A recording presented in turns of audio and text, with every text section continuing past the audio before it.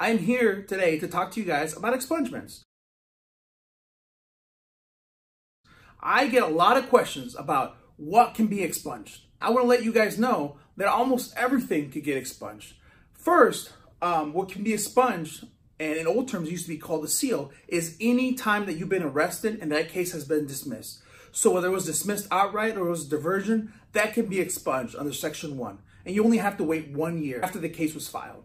The second is misdemeanors and felony 6s that were turned into misdemeanors can be expunged after 5 years.